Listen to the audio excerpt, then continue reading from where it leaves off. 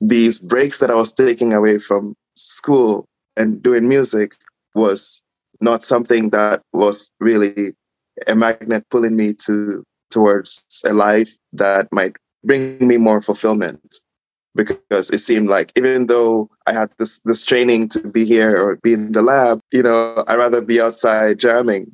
Yeah. And even up until now, I can't tell you the full truth, whether I know that the rest of my career is going to be being in the movies, being in film, and being an actor, being like playing on records, or touring as a trumpet player.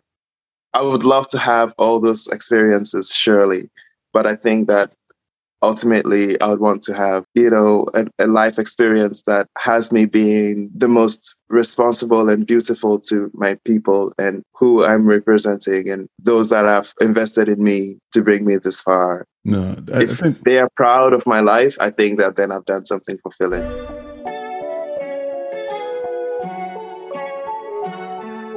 You're listening to the Grind and Gratitude Show. I am Danny Stone, and I've dedicated my entire life to helping people win. Win in their careers, win in their businesses, and win in their lives. This podcast is going to help you get on your grind and hustle to create the life that you love and walk in gratitude along the journey.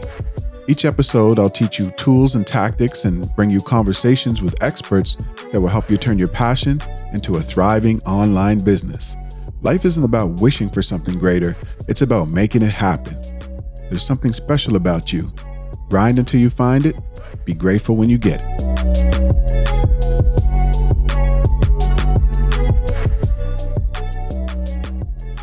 Welcome to the Grind and Gratitude Show. I am Danny Stone, also known as Coach Stone, is in the building. Look, if this is your first time tuning in, thank you so much. If you're an avid listener, you know I got a lot of love for you.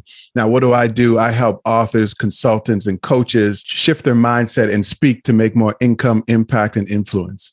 And I do a bunch of other things, speaking, coaching, all that kind of stuff. I got a couple of books out, but it's not about that. What it is about is me bringing you amazing guests and conversations and tips and tools and resources to help you level up your life and your business. Since I have so much love for the fans, before I get into my very special guest, because I haven't had a guest on the show for a while, and I'm very excited to have this brother on the show. But before I jump in, I have to read this to you. This is how much I love my listeners, and I really want to show some love to a listener who sent me a message. Now, I received this message all the way from Kenya, and her name is Dr. Immaculate Mena. She left me this message. She said, "Good morning, Danny. Was listening to the amazing podcast today on the school run this morning. You are becoming very popular in my house. The boys love your messages. Thank you for making our morning rides amazing, and congratulations for a job well done." So shout out to Dr. Immaculate Mena and her three sons, William, David, and Lucas, listening all the way from Nakuru City in Kenya. I appreciate you tuning in. Thank you so much. Now, I got my very special guest here. I got to let you guys know, this guy he does everything. I don't know what he doesn't do. He was probably better off telling me what he doesn't do, because he does so many things. But let me just read this to you. Rudy Ray is a famed Ghanaian Canadian activist, actor, and trumpeter based in Toronto, including the 2020 Juno Award win for the best album recording with Toby and appearing in Guillermo del Toro's latest movie, Nightmare Alley. Wow, sounds scary. As a young upcoming thinker and cultural icon to watch, with a focus on love, peace, and self-expression. You know, we love people who are all about love and peace. Rudy joined 50 plus other artists in an event to raise funds in support of those affected by the war in Ukraine. Rudy graces all genres of music, providing energy and a sound like none other and none that you've ever heard before. So let's welcome to the show my man, Rudy Ray. How are you, man? Hello, man. Coach Danny Stone. It's true. You're getting very, very, very popular. I'm very well. Thank you very much for having me this morning. Yeah, I appreciate that, man. Man, you know, the name Rudy Ray is it's an entertainer name. Like, where did you get that name from? It is, my uncle, I think, my father picked the name Rudolph from my mother's side. My mother's father, like my grandfather, is named Rudolph. And my father's oldest brother is Ray Kwaku. So, and apparently I was conceived in his house. And so he was like, "You better name this man, your next child, Ray." And so to fulfill both people's expectations, my name was Rudolph Ray Kwaku. Wow. And there was a very famous comedian and actor named Rudy Ray as well, right? Yeah. He's so amazing. Dolomite is my name. Kind of chronicles his life story, which is also very incredible. Yeah. There's also another Rudy Ray who was a painter, Rudy Ray Rappaport. Mm. Yeah, really interesting. Yeah, I don't know too much about him, but it seems like an interesting name. So you were destined. You were destined for fame. You were destined for stardom. You were destined to do so many things, and a lot is in a name. So, that's amazing. So where were you born? Where were you born at? I was born in a small town called Ho in the Volta region in Ghana. And I think I was pretty much raised in the Volta region until the age of 8 or 9 when I went to boarding school. And this boarding school gave me a lot of exposure and I guess insight into international travels because this school gave me my first tour as a trumpet player, being a part of the school band, and that started to kind of give me, Wait a minute, you were touring at like 8 years old? You went on a tour at 8? No. I started. I was in the school. I joined the school at 8 years old, but I toured maybe 3 or 4 years after. Wow, yes, still, very young. Still, at like 12 years old, you went on tour. We're part of a very young, like a gospel, school band, and it was a really interesting exposure into just the live music scene and gracing the stage. What was it like at that age, like when you were like 12, 13? What was it like being on stage and performing for people at that age? At that point in my life, a lot of things that I understood were dogmatic. Everything was about, praising God and doing it, like having a gift and being a servant of God in that sense. Many things felt like the world was doing me a favor in a way. I think I was too young to start to really dream up what could become of all the opportunities that I was getting to see things happening. Mm-hmm. Yeah, John Tay School Band is the name of the school. Reverend John Tay Institute is the name of the school, and John Tay School Band is the beauty of that school band was students who had played the same instruments or learned the same music and then graduated and went on to do other things. So by the time you were actually getting to that point, you knew about other, successful trumpet players or people who had done what you're kind of doing. So how important is such an interesting network? Yeah, no, like how important do you think that is? Sometimes when you're doing something when you're young, whatever it is you're passionate about, sports, music, anything, and you come from wherever you come from and you don't see people who've done it before, sometimes it's difficult to kind of see yourself doing that. But what was it like for you knowing that other successful trumpeters have gone on? Like, was that motivation and inspiration for you to say, maybe I can be at that level? Definitely. And having the humility to look up to other people to see the ways they're doing the things to do. It's a helpful tool to making your own rubric or kind of setting your own manual for how you're going to approach your own artistry. It was very helpful.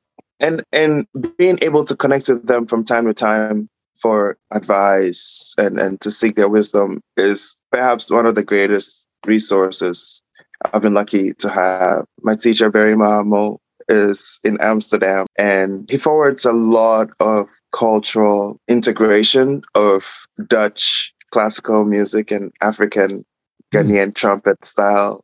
And it's such an interesting, niche. It exists and he's doing it. And it's cool to know that someone is doing that, I never knew it existed, but I guess I know now. But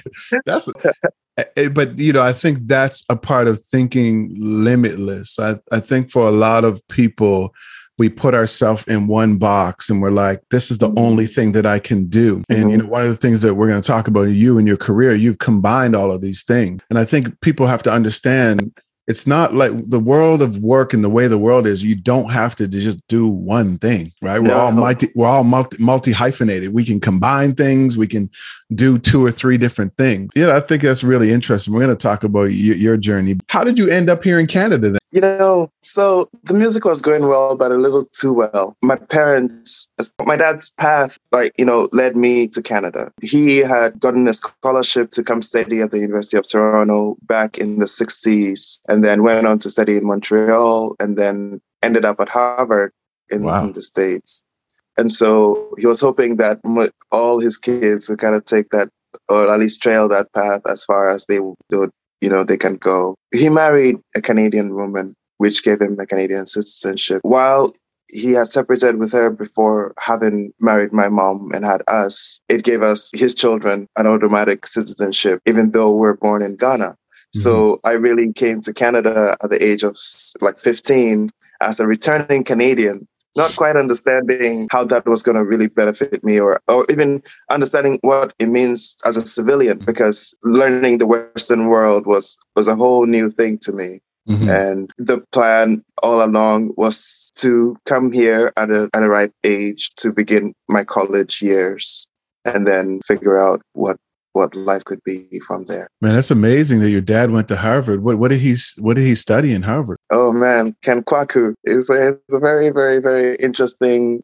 man, and interesting African leader as well. You know, I think that that's another thing about Africa is there are so many different types of people, and it can be sophisticated to learn how they came to be who they are. My father studied geography and economics. Wow. He taught at the University of Toronto. He went to Harvard Business School and took a job with the World Bank, where he served as the managing director for a unit of the World Bank called the Multilateral Investment Guarantee Agency, MIGA, for over 30 or 40 years. What? Man, yeah, he that's has a amazing. Wikipedia page. He has a Wikipedia page? Yeah. I have to look your pops up. I have to look up your dad, man. Wow. Yeah. Well, in as much as I'm proud of him, like his work and his life and what he had to build for himself really caused us to be very estranged, because at an earlier age, I got to learn that I'll be seeing my father once a year. For a child who's hoping to have a normal life, that's not so easy. But after some time, you come to understand that everyone has their own path, and many Black communities don't have this family, this concept of therapy and talking about mental health and all of this is fairly new in the Black community. And it's nice to see that my father was the first person to pick up on how nervous or how unattached I was getting. We're growing so far apart that he found a therapist for me who was a Ghanaian-born Canadian therapist. I'm like the luckiest person in this. I'm actually the luckiest person in Canada, to help me start to understand and also redraw my relationship with him. And it came at a very critical point in my career as well. Maybe some tips are, you gotta just consider the importance of family and take all the resources that they can provide you. No, I think you really opened up something there. I think it's really interesting and much respect to your father, way back then, introducing you to therapy, because you're right. In the Black community, we avoid therapy. We don't want to talk about that. We consider it being weak to go and speak to someone. Yep. And for your father to connect you with a therapist who was Ghanaian Canadian, I think shout out to Dr. Kasai. shout him out, man, because I think, we've had this discussion before, but it's so important that us as a Black community, we get the help that we need. There's no shame, and there should be no stigma in getting help. Mm-hmm. And, helping us to heal ourselves and heal our relationships. So, man, just so much respect to you for going, and your dad. And it's a lesson. We all need to learn that it's okay to ask for help. It's actually strong. Yeah. It's not weak to ask for help. It's Yeah. it's strength, right? Yeah. Yeah. I mean, like, it depends on how you see it. It can be weak at a point, like, I don't want to Yeah, die. yeah, right. That's There's true. strength in being vulnerable in Yes, that way. Yeah. yes, So yeah. I follow. Yeah. So, in terms of like your dad was this academic, right? Yes. And then you like obviously there was a desire for you to kind of follow in his footsteps, right? And so, how did that work? Like, did you end up going to university and studying? Like, what was your path? Yeah. So yes, I ended up going to university. I took 4 years of five at U of T, and then I spent a year and a half at Johns Hopkins University studying my postgraduate course in neuroeconomics. Wow. I took a combination of three things: neuroeconomics, studying addiction, and also like an elective course that kind of ties these two together. That is escaping my mind right now. But around like clinical neuropharmacology, which was maybe the larger umbrella of all that I have been interested in throughout my interests in medicine. Wow. And so like what happened with that? Like you went down that path. Why did you choose to go down that path? I think at the very end, I wanted to tie my interest in medicine to my interests in decision making. Neuroeconomics kind of gave me that last exploration in terms of a course that I could really love. And then the skill set got me working in the fields that neuroscientists typically end up.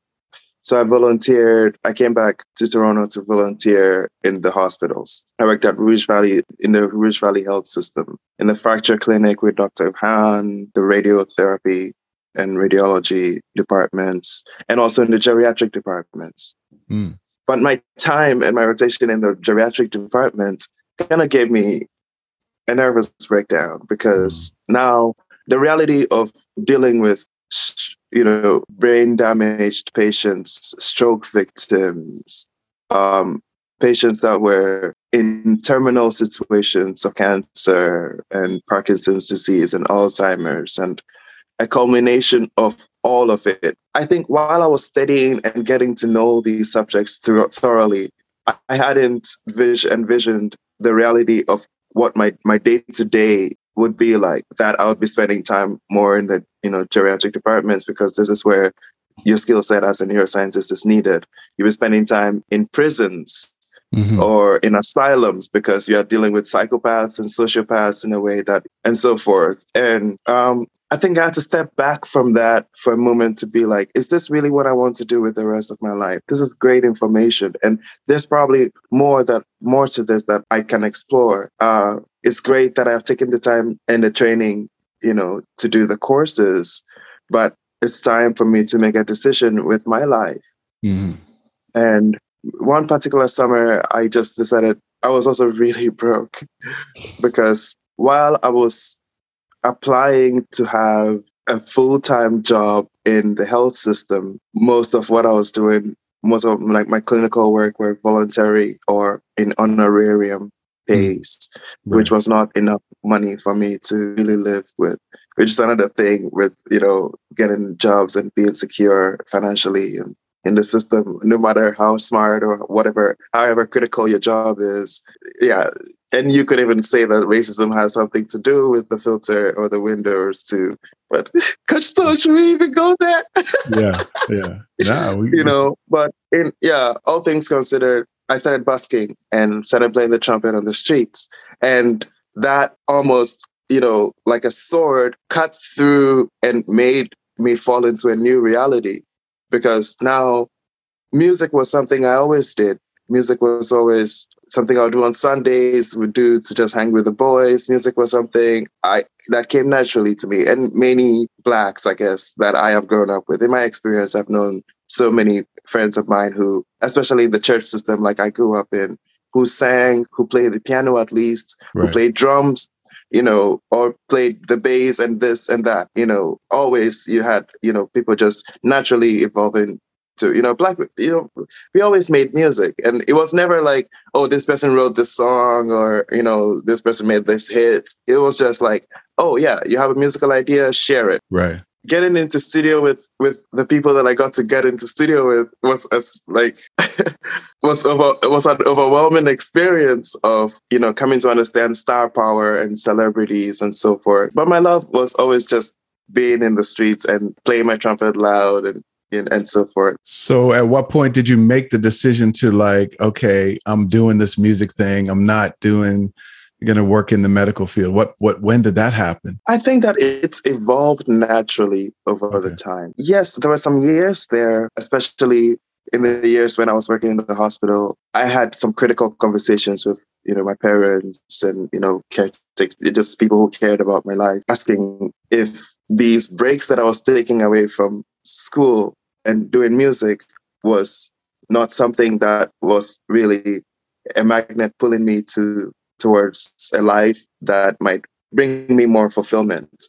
Because it seemed like even though I had this training to be here or be in the lab, I'd rather be outside jamming. Yeah. And even up until now, I can't tell you the full truth, whether I know that the rest of my career is going to be being in the movies, being in film, and being an actor, being like playing on records, or touring as a trumpet player. I would love to have all those experiences, surely. But I think that ultimately, I would want to have, a life experience that has me being the most responsible and beautiful to my people and who I'm representing and those that have invested in me to bring me this far. No, if they are proud of my life, I think that then I've done something fulfilling. Yeah, I think that's hopefully interesting. Die young like Bob Marley. No, you got to live a long time. You got a lot more to do in this world. But man, what did your parents say to you when you decided to like, I'm doing music? And like, what did they say? I think both parents still kept this mentality like, yeah, do it as a hobby. Keep it as on the side.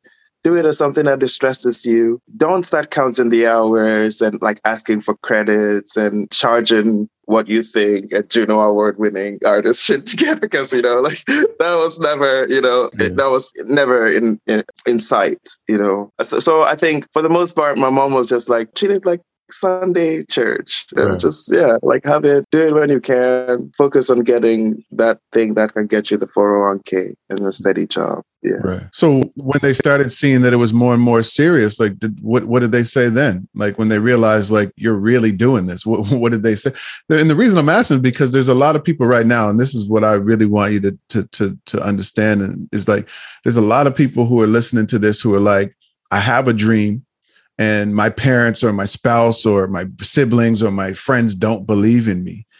And so like, what was it for you that kept you going? I think my parents believe in me. My dad's attitude quickly changed when he started to see the successes that came with, or at least how others were responding to it. Because now it wasn't just me explaining to him that, hey, there's something here that I can explore that can really make me happy. There's an ability here that I can harness. There's something, essential here that he started to encourage that. He's starting to encourage more of that. And also my mom, as all mothers are. Yeah.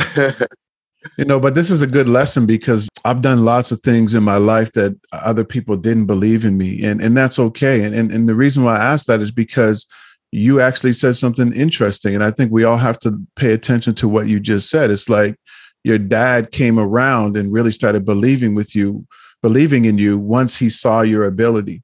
And what I always tell people is progress equals belief. The more progress you make, the more you actually believe that you can do something, and the more other people believe in you. We have to stop putting our faith and our trust in other people to believe in us. Oh, I need so-and-so to believe in me. It doesn't matter what other people think. They have their hopes and their dreams. If you're dedicated and you're committed, you're always going to get better at something. And when you get better, the progress equals belief. You actually start to believe, maybe I can do this thing. Maybe I can achieve this goal. And guess what? Other people start to believe it too. So I always talk about progress equals belief. And you kind of just exemplified it there with your dad. He was kind of like, maybe you're okay. And then once you started to get the accolades and the fame, and the status and really it's doing like this. A proof of concept. Right. Right. Yeah. Right. So I think that's a lesson for so many people. Just stay focused, stay committed, stay dedicated. You're always going to get better. And when you do, maybe you'll start to believe that you can achieve something. And then guess what? Other people will believe it. Yeah, I think that's a good lesson for anybody listening. Like I always tell people, stop putting your faith in other people and put it in where it belongs, in possibility. Maybe it's possible, maybe it's not. Yeah. But try. A friend of mine once taught me that genius is effort. And I thought that was such a succinct thing to say. Genius is effort. Just put in the effort, and with time, you'd prove yourself, which is I love that. So, so now you start playing trumpet, and now you're saying you've worked in studios with these amazing. Who are some of the big artists that you've worked with? And talk about some of the people the artists that you had a chance to work with, man, because your journey is amazing, bro. Oh man, I've been so blessed to work with so many incredible artists, young and old. In 2020, some work I did with Toby won Juno Awards and then kind of gave me this accolade, which was incredible. I've worked with this amazing singer named Looney. But even back when I just loved playing, and I would spend more time maybe with producers, it helped me get on some very big records. I've worked with Lee Scratch Perry as a result of that. I've shared albums with Sean Price because Merciless, made that type of thing happen. I happened to work on a demo that ended up with who sold the song to Drake for the song Trophies. I've been lucky to work on songs with J. Cole, who is a favorite artist of mine. I've worked with Peter Sun, who is incredible. I think I've dared to work with some of my favorites across, especially in the R&B and hip hop world. I play a lot of jazz, but I don't know that I have shared the stage with many great jazz players. The one person that I can say, and which was a very lucky childhood to have, was I learned with Hugh Masekela, who is a South African, legendary flugelhorn player and jazz pioneer. I think his friendship with the trumpet gave me this childhood excitement to be a musician, to just kind of just have the trumpet as a friend with me throughout my life. Wow, man, those are legendary people that you've been on the stage. I know, right? Cheers, thank you. And last 2 weeks at the Ukraine fundraiser, I should take my time to see who was really on stage. The bass player from the Very Naked Ladies, Jim Cregan, was an incredible person to share the stage with. Misha, who I'm just learning to embrace, has such an incredible voice. Andrew McCann's just a great trumpet player who, and a jazz educator, is a great mentor of mine as well. Anyway. I love seeing the excitement and the love that you have for your artistry and for other artists, and to be able to do what you love and to work with these amazing artists. I mean, you work with Drake and J. Cole and some of these other amazing artists. You're on, you've toured with some amazing artists as well, right? You've been on tour. What is that like, going out on tour, traveling to all these different cities and performing? I think that is one part of the experience that I want to have more, because I've done it on my own accord. I've had my own bands, tour and have, book a few places. I've gotten to play maybe in replacement of other trumpet players, like when I played with Childish Gambino. And when I was younger, I got to tour Europe, which is something I'm trying to set up again to do, going Oslo, Berlin, Dublin, Paris. It's it's a lot of waiting in buses and waiting at bus stops. First of all, I'll tell you that much. But when you get to play in different rooms and kind of carry, share that energy, receive, that, have that exchange, of a live music experience, it marks you in a way that makes you either want more or grow tired of it, depending on which points of your own life you're in. I love live music. There's nothing like live music. You know, I love seeing live. I grew up in Nova Scotia, Canada, where there are a lot of musicians. Like I think one in three people in the Black community is musically inclined or more. Yeah.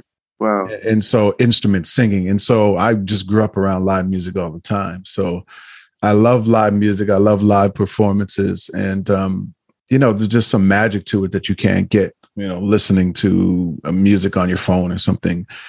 Yeah. But, you know, for Nova you, Scotia. Yeah, you know, I know. I believe Nova Scotia is like historically one of the places in Canada with the largest Black community.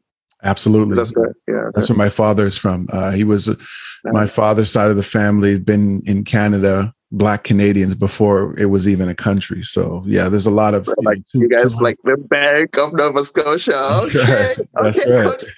That's right. Respect. So my father is Black from Canada. My mother is Jamaican. So I'm Jamaican Canadian. That's the mix, and you know, very diverse side of the family. But both sides, like music is everything growing up. Whether it was the reggae side with my grandparents who moved here from Jamaica, or my father's side with everything you can think of, pop, rock, you know, everything, R&B. So I grew up on all types of music. Right? Yeah, you hear it all. Yeah, nice. So for you, you know, explain, like, what was it like? First of all, tell everybody what a Juno Award is, because we have listeners all over the world. And what was it like for you to win a Juno Award? The Canadian equivalent of the Grammy Music Award, which recognizes song in any particular category, and not just songs, albums as well, and music videos. And now I believe even like, you know, production and other different categories. I was nominated for the best contemporary R&B song of 2020, as well as the best rap album of the same year. And we didn't win the contemporary R&B song, Holiday, but we won the rap album, which was an incredible day to wake up to. Because first, even getting the nomination was like, what is this email? What is it? Like, I was like, guys, like, did everybody get this in this team? Wow. Incredible. You know, and then, you know, to get the phone calls that like confirmed, like, oh yeah, like this is true. And wow, like, thanks for being a part of this thing. And it's a nice reminder that, sure, you're doing something you love, you're doing something with your boys, and you never really know the impact that it's having or how it's reverberating with others that are listening. Mm-hmm. But it also is like a call to duty again, in a way, like, okay, you know, we are paying attention to some of the things you're doing. What more, how, like, you know, how can you show us that, you know, that was not just, you know, you messing around, you're actually here to, you know, be a part of our musical experience, and what more ideas do you have, and so forth. So it's a nice challenge in that way, but it's exciting at the same time. And now I'm starting to understand that it actually gives you like the right to like a pay upgrade. Oh yeah, absolutely. I should have been told this. The price of yesterday is not today's price. Yesterday's price is not today's price. You got that right. Yesterday's price. That's how you say it. Yesterday's price is not today's price. I just posted that on Instagram. I just said that as a speaker. If you don't hire me as a speaker or a coach today, and you try tomorrow, the price is not the same. But you know, invoice. But man, like, of course, like, that's amazing. Like, congratulations on winning the Juno. That's a major, like, that's really big. And so for you, do you feel like pressure now to like, I need to go out and be a part of these other projects to make sure that I get another Juno, because now that a standard is set? Right. Yeah. Also, young money. Young Money, Cash Money was the name of the label that treated all of what Trophies was at the time, because Right. it wasn't Drake's name. You know, it was a very, very complicated time. Anyway, now back to this. Wow. Sorry. No, I was that's stuck in cool. my mind. Like, I forgot this. Like, Young Money, because I Cash wanted to Money. meet Lil Wayne, Anyway. um Sorry, your question again. No, I just said, yeah, Young Money, Cash Money. Shout out to Young Money, Cash Money. No, I was asking because you won the Juno Award. Now, do you feel pressure to like, I need to be a part of another project to win another award? Like, as the bar been raised, like, do you feel that pressure? It's such an interesting question. Like, as the years pass and then you see the nominations again, you're wondering whether like you're gonna be part of it again or not. It's such a strange feeling. And luckily, I've felt more joy seeing the number of people, like number of recognized names I've seen in the Juno nominees list in the years following, because it's hitting close to home. So many of my friends who I thought were super talented, who had incredible ideas that needed recognition, were now finally getting their break. And so it felt like, okay, it was like maybe I stepped into this room that I was like, whoa, guys, there's gold in here. Holy shit, there's gold in here. And then the next year or 2 years later, I'm like, holy shit, the party is in the gold room, Right. And that's how I'm feeling, like with as things progress. I haven't felt the pressure of needing to be an award-winning person, or I've not felt like I need to be part of things that are geared towards, getting that prize.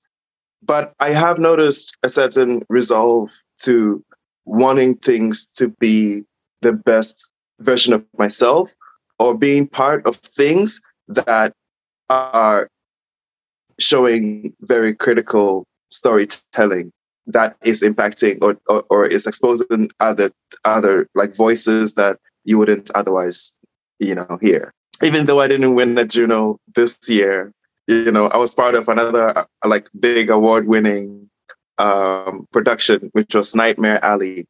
This year I spent time with Guillermo del Toro and Bradley Cooper, and if you read,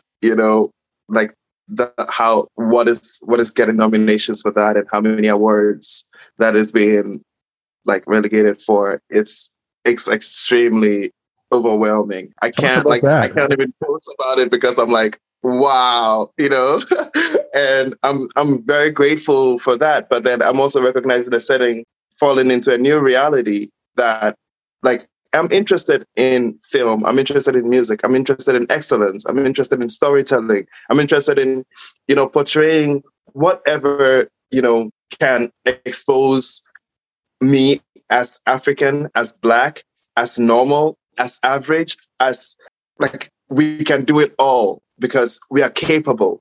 Because there's a youth out there, there's a young person out there who's also, just finding his path. But the excitement is in the effort. It's a very strange place to be when you start to feel the momentum. Like, okay, let's make things happen. Okay, let's talk about this. Okay, let's encourage people, because you never ever want that to really stop. But you don't also want to become a gimmick. You want to be true to what your first intentions are. Mm-hmm. Cesare Pevase has a statement where he says, "The only joy in the world is to begin." But the philosophical question behind that is, to begin what? I love that. And we evolve as people, right? Like, we shouldn't put limits on ourselves because, like I said, we're multi-hyphenated. We can do many different things. And you're doing many things. You're an actor, you're an artist, you're an activist, you're a trumpeter. How did you kind of make the kind of transition, like you're still doing music, but into acting? How did that bridge happen? How did you get into acting? How did I get into acting?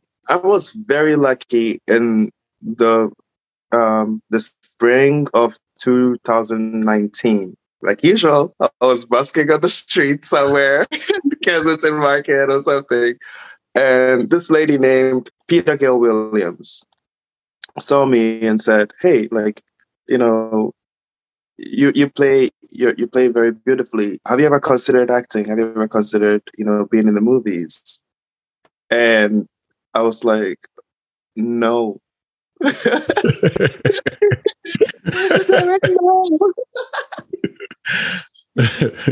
she told me that they're casting for this role of a male black trumpet player, a young male black trumpet player in Toronto. And I'm like, very specific. That kind of sounds very specific. And then in the week that follows, I'll be tagged on Facebook and in social media of people searching for this same description, a young male black trumpet player. And I'm like, what is my luck? Yeah.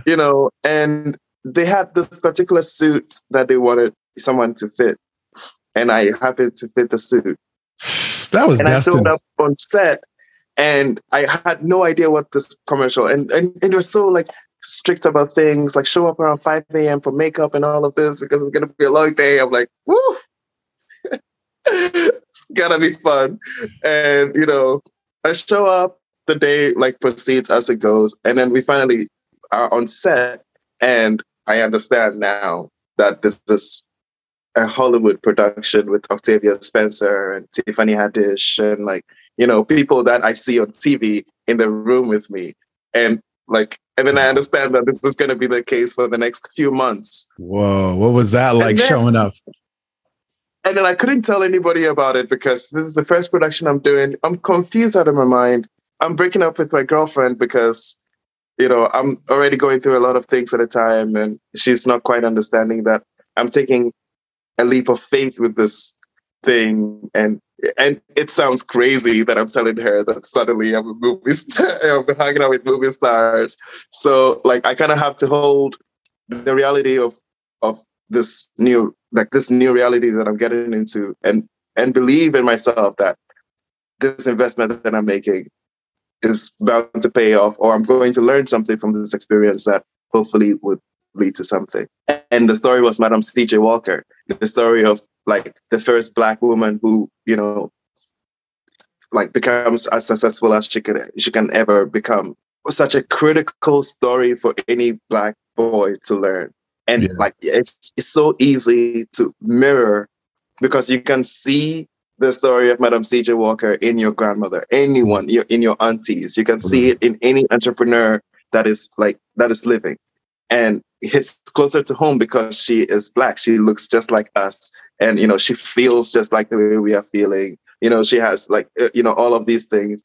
And then the power dynamic is shifted. In my first experience of a large movie scale, all the movie directors and the movie producers on set are Black and female. Oh my God. It's like you're hanging with all your aunties and, they are caring about the little things that a typical white producer or white director wouldn't care about.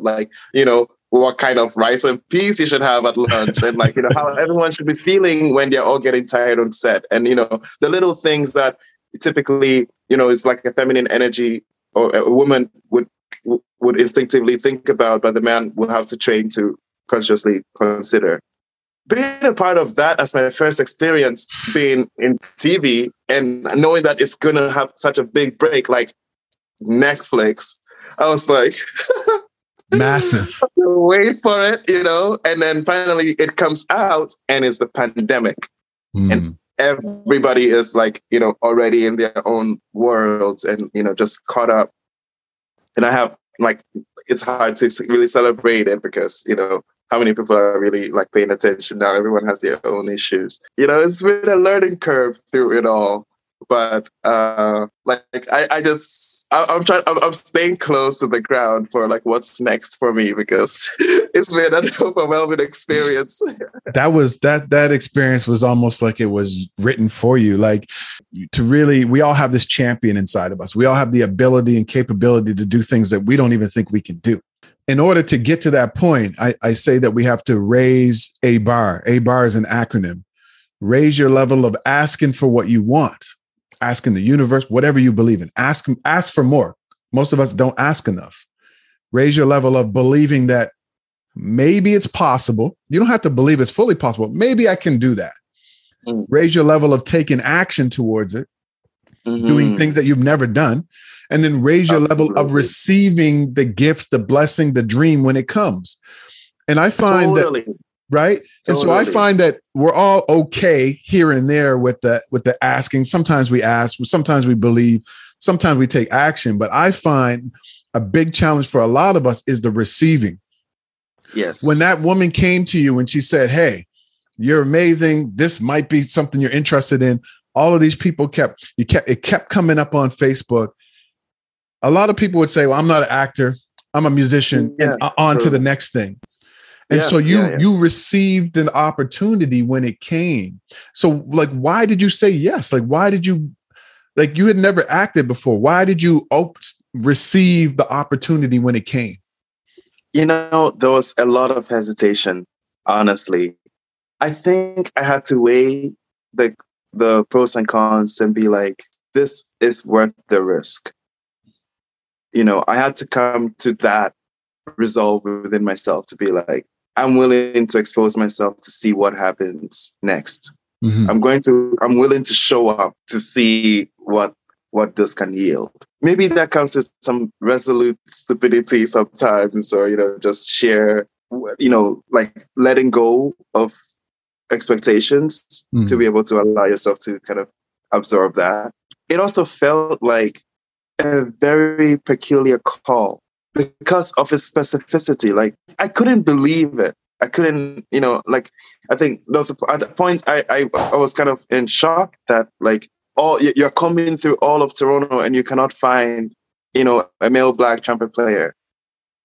It sounded very absurd to me. And so because of how absurd it was, I was very, I was like, okay, let's see what happens, Yeah. I think you need to in my scenario. So absolutely. Go ahead. I'm grateful that it worked out in a good way. Yeah. I think when people hear this amazing journey that you've been on, and all the people artists that you've worked with, or album songs you've been on, and now this your very first acting gig is with these amazing actresses on this really important film that gets released on Netflix. People are hearing your journey and they're like, man, he's had an amazing journey. It sounds like everything's just working out for him. Like, it doesn't sound like you've had any challenges. You did say that you were breaking up with your girlfriend at the time, but like, what is, because if someone listening to this, they might be like, well, that's him. He just had his life was easy. Like, what's a major challenge or something that you had to overcome that, that maybe a lot of people just don't know? Like, what's something that earlier on, you talked about, going to getting counseling and therapy, but like, what's something else that people might not know that you've had to overcome? Because your story just sounds like, man, you was playing on the street, this happened, this. Right, so share something with us. If you're a side hustler, business owner, or entrepreneur, you know that running a business or a side hustle can be really challenging. There's so many things to learn in your business. There's so many things to learn about yourself, your mindset, your habits. So how do you do all this alone? Well, if you really want to have the level of success and the freedom and the income and the impact that you want, maybe you can't do it alone. That's why we decided that we wanted to help. We dropped a brand new Champion U Academy. The Champion U Academy is going to be coaches, teachers, and mentors who are experts in their field that are going to teach you what they know. You're going to have digital products, memberships, courses, programs, and coaching that's going to help you to take your life and your business to the next level. To find out more, go to championu.academy. That's championu.academy. I think, it's been a lot of fear of abandonment. Mm-hmm. First of all, I think I began this interview or like this conversation tonight, like expressing how from a very, very early age, I learned that I was only going to be seeing my dad once a year. it bore a foundation of separation. I have a lot of fear of survivor's guilt, in a sense. Me as a product of my life was made as a product or as a result of my dad and my mom, who had set intentions for why they were having the children that they had. And while it doesn't seem to really benefit either of them, now we are here, and we have our lives to live, and we have our paths to find for ourselves.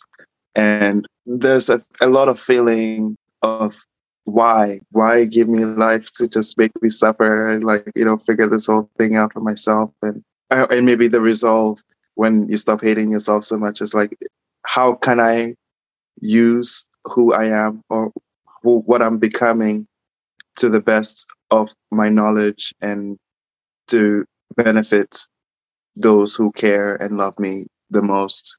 Being grateful and being sincerely grateful and humble, because I recognize that for the most part of my life, I've been born into a level of privilege and class that I'm shy to share that, because it's against an even bigger system, of white supremacy and European consult and history that has, so many layers to it. While I am most sensitive to the common the common African in me, I also realize that I have the capacity to travel, which the common African doesn't have. Finding ways to live my life and not feel like I deserve everything that is happening to me, but rather I to approach it with a level of gratitude for every opportunity or every challenge that comes my way.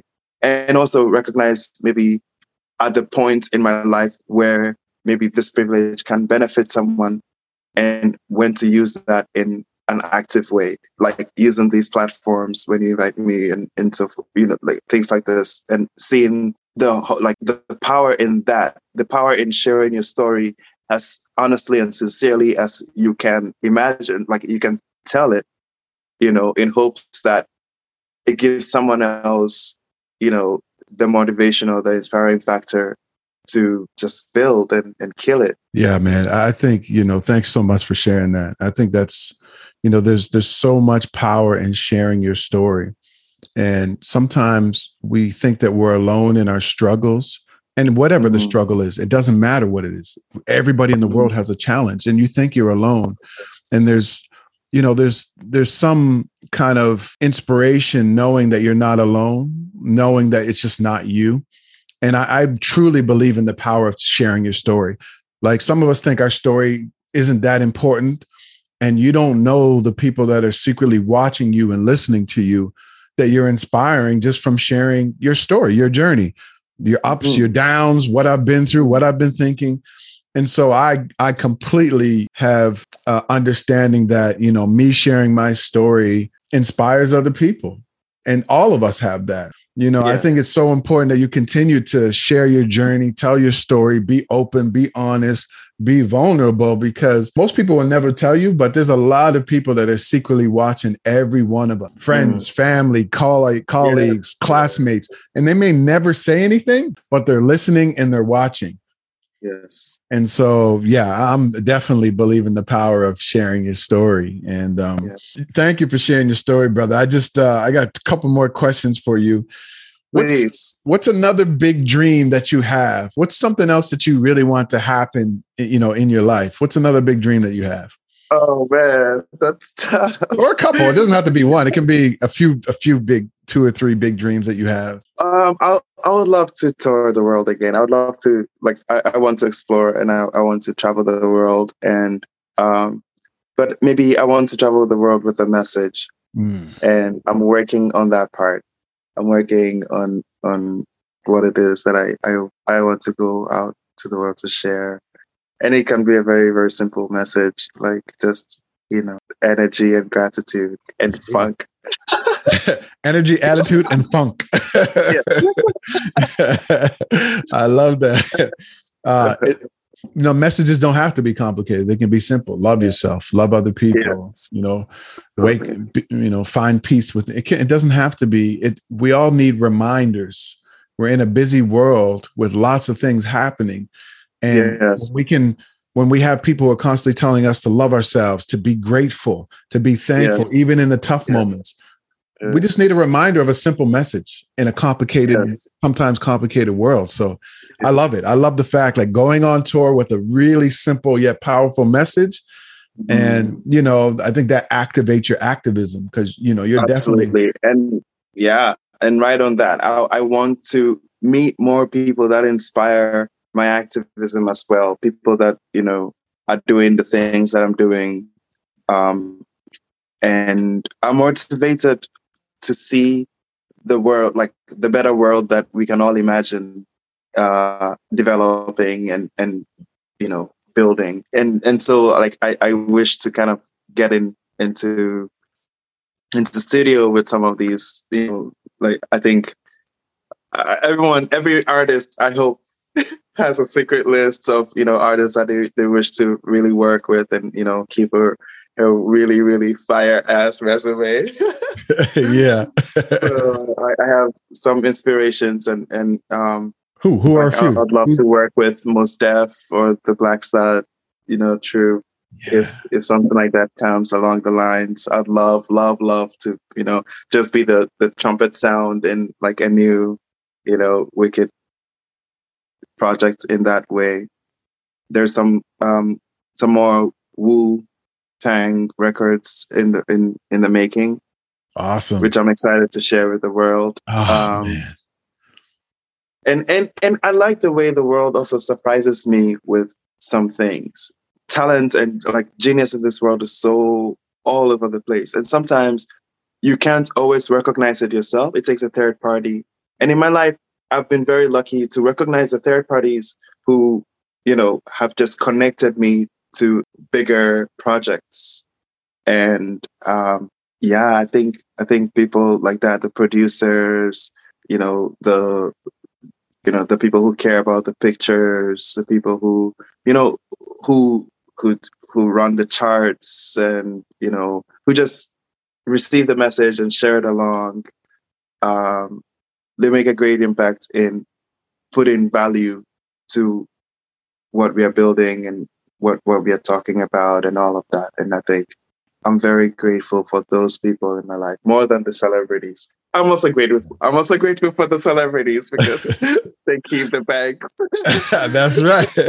Yeah, keep the bank accounts okay.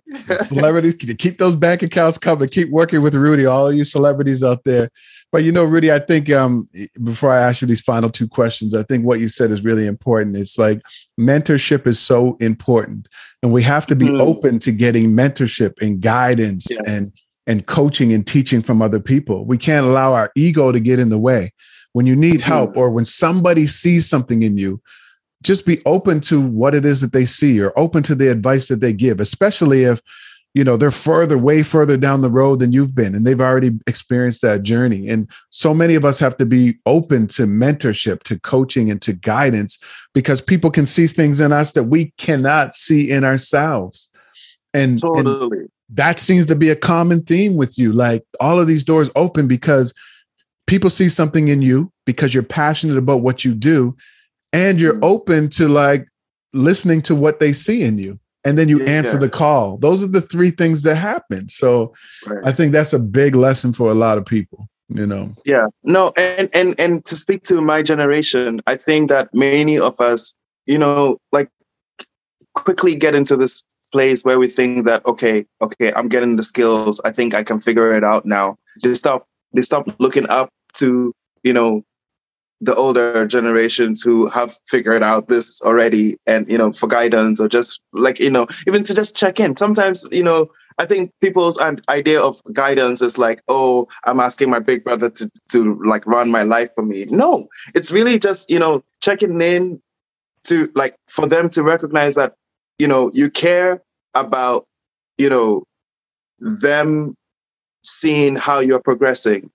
And there's so much blessing in like being able to not have your ego, drive, the success of, your own motivations and whatnot, and I think maybe it's my time in boarding school that helped me see these layers, that no matter how old I get, there are people who have a certain history of things who can help me in a way that I'm always going to need advice for, because there's more to do. And like, hopefully be humble enough to carry on some of the templates and things that they started, because, really, it's greatest when you're building upon what is already there. Like we have great civilizations born over a long time, and for you to recognize that long time, you need to make that connection to the older generations and like the older people, and understand that method, or at least be willing to learn in order to pass it on. Yeah, then that's and see yourself as just part of this bigger thing that is building, and there's so much comfort in realizing that you are part of like the bigger thing. Going back to Ghana did that for me. Going back to Ghana, for a moment made me feel like, wow, I am an army. Wow. And that was such a it was belittling in one way, but also so like encouraging, because I was like, you can't kill me, like you're gonna have to kill all of us to kill me. How long had it been since you've been back to Ghana? 13 years. Wow, 13 years. Yeah. Like I left as a child. I left, just to have my university experience and all of that, and never went back until I'd gotten some, time in the medical field, gotten some success in the movies. And I was like, oh, okay, maybe Ghana would recognize me if I'm a celebrity, not a doctor. So what was that experience like going back after 13? Like when you went back, what did you feel when you first went back home? What was that experience like? Man. Yo, there's nothing like it. Like, first of all, like, because of COVID and all of these, restrictions for travel, I wasn't quite sure how smooth, my travels are going to be. But luckily, give it up to the white man. The place still worked the way they do. Everything was smooth. And getting back home was very, very grounding and very refreshing. And because my intentions were primarily to just reconnect with family and touch base with family members and so forth, I just kept traveling throughout Ghana to see people and to visit homes and get a sense of all that had changed.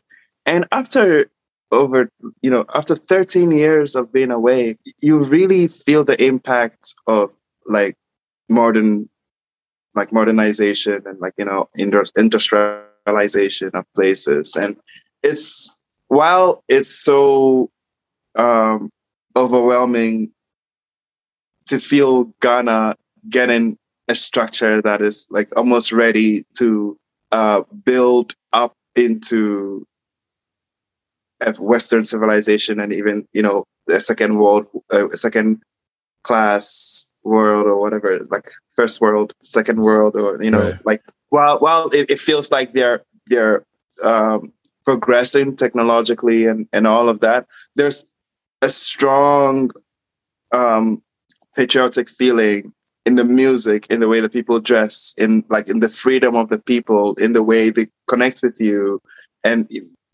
maybe because this is what I grew up with, regaining that type of social parlay was very easy. And then it dawned on me how quickly you can start to forget how people connect with each other, how we treat each other as brothers and sisters, or yes, Canadians have a lot of hospitality and in the culture, but I don't think that they hold a strong culture value to the hospitalities and, ethics that they have. Where, in Ghana, it sips right down to the music, it sips right down to the food, how we eat, how, like the gestures, like physical gestures. And all of that helped my anxiety, helped my nervous system, like in a very physical way, that I realized, wow, I am missing this when I travel to other countries that don't have these cultural things in the society. And it's in the little things. And I'm sure we can discuss this in so many ways, and how maybe some of it is useful and some of it is not so useful, because it's like, I don't know if I want to talk with my taxi driver for 10 minutes before we get to where we need to get, right. All of those like little things in between. It felt like Ghana is still the same, but Ghana is just getting better in what it is. And the idea of Blackness and Africanness is catching on in a different way. Maybe it's catching on to me more because I'm an older person now, and I'm starting to see how Western education has impacted our traditions and, our perception of ourselves. The beauty of all of it is that I have my grandmother, my mother's mother, who is a queen mother in Wusuta, a small village but she keeps very strong traditional ways, and in the purest form. Right. So like having someone like that and having her children, my mom and like all her sisters, hold the Ewe cultural way of living was helpful. Like they would not speak English to me; they'll speak Ewe the whole time. So I had to think and respond in Ewe, which was like the most crucial learning for me to see that understand what is a native and what is a foreigner. Understand see the difference in who you are and how you are representing yourself, Man, and the nuances there. That's so amazing. I was following your journey on Instagram, and yeah, man, it's so amazing that you had that experience to go back home and to reconnect with your family. Look, man, we could talk forever. We could talk forever. This is forever, we're gonna have to have a part 2 of this. Ghana was amazing. Ghana was incredible, and you have to come to Ghana. I'm definitely going to absolutely going to Ghana for sure. To host you. I'm definitely going. So I got two questions that I ask everybody that I end with. So the first one is, what does the word grind mean to you? Yeah, man, to me, grind means esteem, understanding what you think you're worth to yourself and what the day is worth to you, each time. Wow. And it's so clear to me that everyone's grind is different and should be, but there's a certain inspiration, a certain motivation when you see someone whose grind matches yours. I wrote a poem very recently that has a line, a good friend or a good mirror is an old friend. A good mirror is an old friend. When you have an old friend who can, who can check in with you and be like, yo, hey Danny, man, I see, back in the day how you used to be, and I always saw this in you, or and so forth and so on. You can see a certain reflection of your own motives, and that's the grind for me. Just coming into that pure awareness and being sensitive to your own thoughts and carrying it forward, acting with it, effectively. That's the grind. Wow. It can start at 8 a.m. It can start, and it doesn't have to, it's beautiful to wake up, have a routine and so forth. But, lately my meditation has been this thought: wake up throughout the day. Oh, that's good. Yeah. Wow. And no, that's good. And my last question is, what does gratitude mean to you? Accepting, you know, when the grind is being aware and seeing and like availing yourself, you know, gratitude is learning to accept. And that also takes a lot of humility. That also takes a lot of honor. That always also takes a lot of understanding your own value, to be like, okay, it's not everything that needs acceptance, or it's not everything that I need to accept. Or, you know, my brother taught me a word the other day, which was contrition. It's almost like you're accepting it, but you don't say, okay, you know. You know, sometimes when you're learning, when you have a young brother or when you have a young kid and you're teaching them something and then they're better than you, and you're like, oh, I know it better. You know, you don't say like you are better, but you say, okay, you're getting good, right? You know, something like that, like right. Contrition. Gratitude has a lot of the elements of learning how to be open, learning how to accept, and it takes intentional practice, because gratitude is money. It's a currency in a way. The more you can say thank you to things, you know, the more like the more value, you know, those things hold, and so forth. And so,